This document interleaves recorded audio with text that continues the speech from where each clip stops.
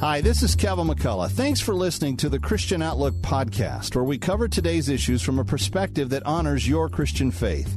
Our podcast is brought to you through a partnership with the Pepperdine Graduate School of Public Policy. Here's another piece I trust you'll enjoy. Well, as many of you know, Britain and the world paid their final respects to one of the truly legendary figures of our times at the state funeral of Queen Elizabeth II. Presidents and kings, princes and prime ministers, and crowds of literally hundreds of thousands lining the streets of London, gathering one last time to honor England's longest-serving monarch. She went home to be with the Lord on September 8th at the age of 96, and, of course, the end of a remarkable 70-year reign. And I'm so delighted that right now we can be joined by Mr. Peter Kerridge to share his thoughts on the day from England. He is the CEO of Premier Christian Media in the UK. It's a post, by the way, he's served at since October of 1996, leading that organization to help the UK church communicate the gospel effectively in a digital age. And so, Peter, I look forward to this chance to reconnect again. Thank you so much for taking time to join us from across the pond, as they say. Thank you for having me. It's good to be here. CBN reported this to be a public holiday in honor of the Queen. Give us your own thoughts in terms of the significance of this day in the larger context of British history and even world history, which I think was underscored by the incredible attention given it all over the world. I spent as much of the morning as I could myself watching these amazing events. But can you put it in context for us from that perspective? Well, I mean, the real wonderful thing about today is that faith transcended the UK, it transcended the Queen, and the Christian faith was beamed around the world. 4.1 billion people, it's estimated, watched the funeral today. 63.2% of the world's population. Now, when you hear a number like that, and you see the people on the streets, 2 million people lined the streets for the Queen's cortege today, nobody forced them to come. There was no three-line whip. They were there, and they've been there all week because they loved her, and they saw something in her that was very, very special. And when they found out that it is Christianity that made it so special, then, we have to think and really realize that a life well lived can be celebrated not just by the family, not even just by the nation, but it can be celebrated by anybody, anywhere, because God can do remarkable things with a life that's given over to him.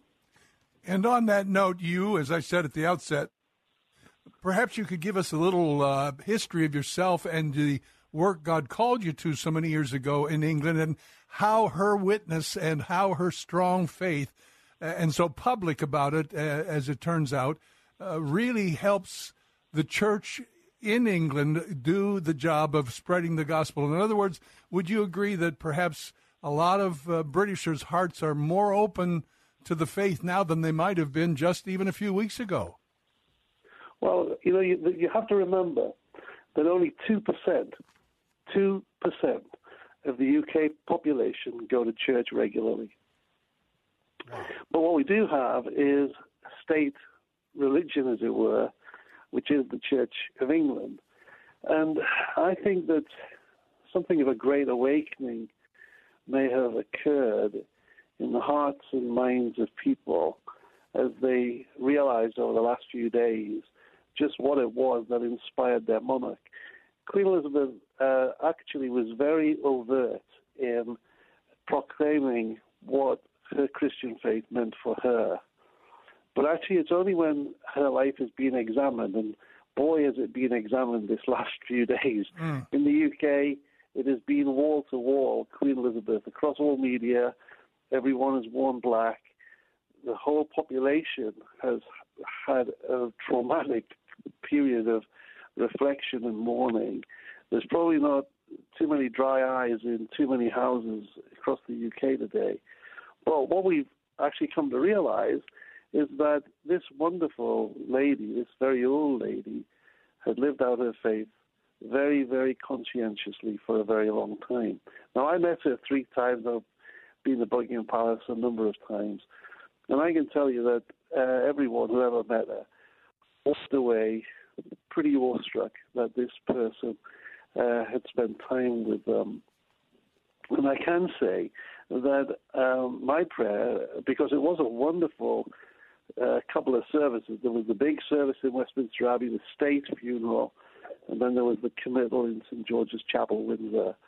I can honestly say they couldn't have been more Christian. They couldn't have been more explicitly Christian. And from the very first verses of the songs, right the way through the hymns, the preaching, the prayers, it was very, very clear. And the Queen had a huge part to play in crafting these services. It was very clear that she wanted to make one final statement to the country, her family, and indeed the world. And you know, the fact that so many people around the world have watched it, have taken on board some of the messages, is a remarkable thing.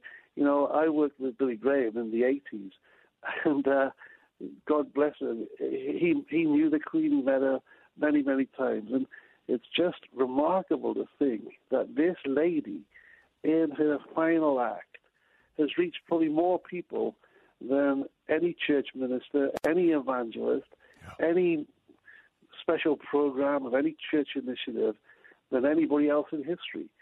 And I think we should give thanks that God has used this remarkable lady in quite a remarkable way. And one more point before this first break, Peter, and that is, out of what you've just said, one of the things I noted here in the American media, at least the part of it that I watched, was it seemed like for the first time there was even more talk about the reality of heaven, the fact that she was going to meet her dear father and other members of her family. That came up time and time again, that there was no kind of hedging around this idea, is there a life after this one?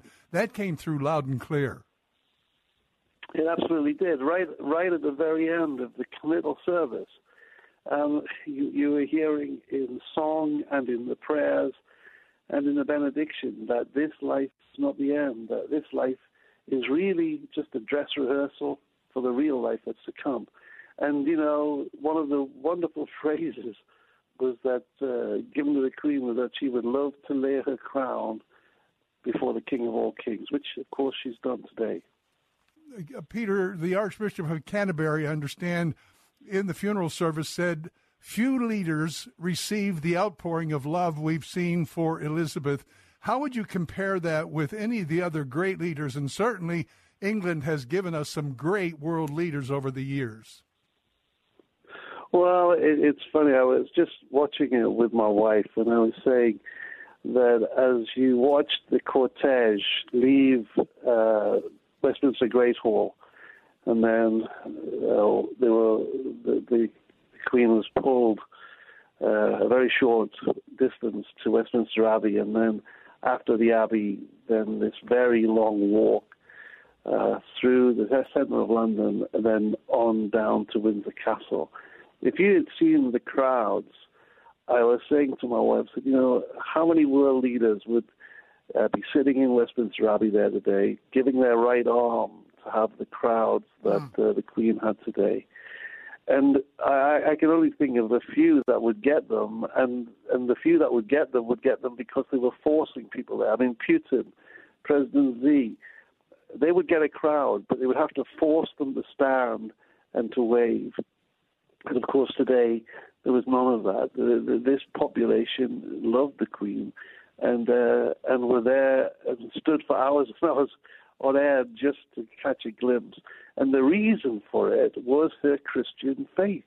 And, you know, most people didn't even realize what it was. But what has come through over the days is that the reason that she was the person she was, the energy behind all the activity, the grace that shone through her, was the Holy Spirit. It was the Holy Spirit that motivated and guided her. And when she became queen, and when she was anointed with the oil, which was basically a baptism, she committed her life to the Lord and to the kingdom. And what a life of service we've seen. And for any world leader, I suppose, and indeed for any one of us, the way to greatness is humility. The way to enable people to love you is to give your life for them, which, of course, is a very, very scriptural thing. The Lord Jesus himself did exactly that. So she was following her Lord. She gave an example to the church, and each one of us can do the same, which is the remarkable and wonderful thing that we can take away from today. And would you agree that that grace, that inner work of the Holy Spirit and that grace in her life from the Lord really was what enabled her to deal with some very sticky and unpleasant family situations, not one but several, through her years of guiding the family, as the royal family as well as the nation? Speak to that as to how she actually handled that and how different it could have been had she taken a different attitude. Well, I'm a Baptist minister by trade. I trained at Oxford years ago, and you often hear from people, I would love to love the Lord better. I'd love to be stronger in my faith. I'd love to be more involved in the church, but my family is, it's so tricky, and I'm so caught up. Well, the Queen had the trickiest of families. That royal family have had their share of problems, and the Commonwealth of Nations that she presided over, well, there wasn't a year that gone by that hasn't had some natural disaster affecting them, and the presidents and the prime ministers of the various countries would come to her. And, of course, the UK has not been without its challenges either. So, she's been through so many prime ministers over the years. They've all gone to her every Tuesday with their problems. So here's a lady who's had more than her fair share of challenges almost every day of the week. And yet, she was able to put them all into their place. And, some of the broadcasts she made talking about the fact that she finds hope, that she finds strength from her Christian faith, should be a reminder to each of us that actually, even though our challenges of life are quite significant sometimes, and they're not to be trivialized, even though our challenges are great, God is greater. And if we rely on him, he can carry us through, and he can create in us a witness that the world will marvel at. Well, in part, you've answered my next question, but it was just that. You and I think you talked about it with me last time. The Queen never spoke publicly about issues of state that had to do with the actions of the government and her meetings with her prime ministers. But that did not at all mean that she wasn't really involved in influencing some of those day-to-day directions the government might take. Is that true? Well, in the days that have been between her death and her funeral today, there's been many, many statements. And in fact, the Houses of Parliament they gave over a day on Friday to reflect on her life. And you had politician after politician and prime minister after prime minister talking about how they would go to her with their problems. And she would listen and she would guide. She would never direct, but she would help them to put it in perspective. And one of the prime ministers, David Cameron, in fact, said that when he went to her, he knew that there wasn't any problem that she hadn't heard a multitude of times before, because she'd been on the throne so long. She'd been through wars, she'd been through recessions, she'd been through, all of the big things that happen in a country. And he said, the fact is, she'd been there, seen it, done it all before. And I think that's the wonderful benefit that the monarch has brought to politics in the UK and indeed the Commonwealth over the years. What expectations are there now on the part of the nation and even the government itself in terms of the leadership of King Charles III? Certainly a huge set of shoes to try to fill in so many different ways, but stepping into and out of the shadows and into the role that his mother played so amazingly and so effectively for so long. What do you think may develop out of that? What would you predict? Well, I remember as a boy watching his investiture as Prince of Wales. And he was a teenager. He was a young teenager at the time. And he's in his mid-70s now. He has inherited the job that he was born to do. But he's had a very, very long apprenticeship. And anybody who's ever trained at a job knows that, you get better in doing. Well, he's had a long, long time to train for this. And, he's come from good stock. Now, he's not been without his problems. There's been some challenges in his life. And he's worthy of our prayers. But he's made a good start. He's made a very good start this last week. And he's made a very strong commitment. And he's actually been very overt in his statement that his Christian faith is deep-rooted. And, we'll watch and we'll pray. And he has a hard act to follow. He's got big shoes to fill. But, it looks like he's pretty determined to fill them. And he certainly has the goodwill of the nation and the church and all those politicians that surrounded him today. In this last couple of moments, and I'm talking with Peter Kerridge, CEO of Premier Christian Media, and I know there's a whole story all its own, Peter, as to how God took you there. As you've said, you came as a Baptist minister and continues to minister, I'm sure. But take this last couple of minutes to tell us about Premier Insight in the U.S. It's a digital ministry established here, and anything else you can tell us that our listeners might benefit from. Well, Premier Christian Media is the biggest Christian media organization in Europe. Up until 1990, it was illegal to have Christian media in the UK. It seems crazy now in the digital age, but that was the truth. That was the reality. They had no idea that Christian media could really exist, and I campaigned for it, and we eventually secured the law to be changed. And we've grown and grown over the years, and now it's a very strong initiative. But one of the things that we found over the years is that some of the apologetic programs that we do, this program called Unbelievable and a program called Ask N.T. Wright, a big New Testament theologian, and the C.S. Lewis podcast, which I think speaks for itself. Those three programs were getting very big audiences in the U.S., and so we launched a 501c3, and we have began to develop programs that would appeal to people who perhaps want to think more about their faith than they can perhaps get in a local church.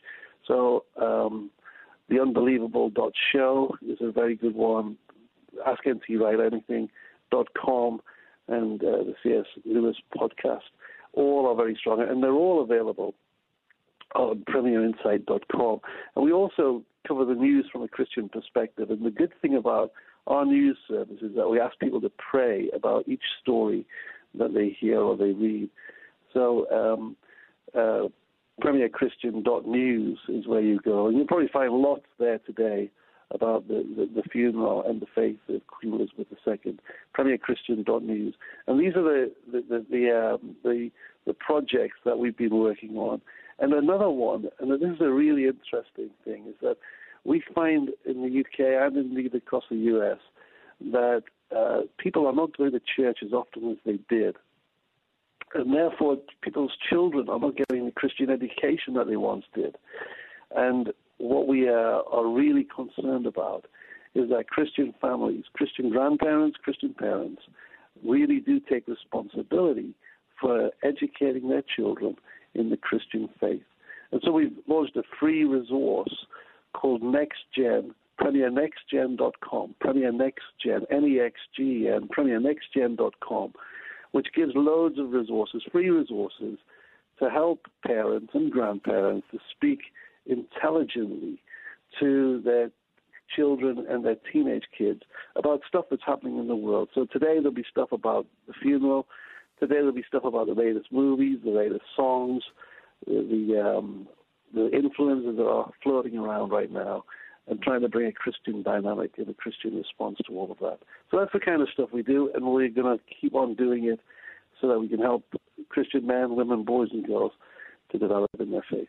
Amen to that. Thank you, Peter. I'm going to continue to remind our folks of those websites, and such an honor to have you with me again. Thank you very much. It's been a real pleasure. Thanks for having me. God bless you. Thanks for listening to Christian Outlook. Our program is coming to you today in partnership with the Pepperdine Graduate School of Public Policy. It's America's most unique graduate leadership programs offered on Pepperdine's breathtaking campus in Malibu, California. Learn more at publicpolicy.pepperdine.edu. If you enjoy our podcast, take a moment and tell a friend to subscribe today.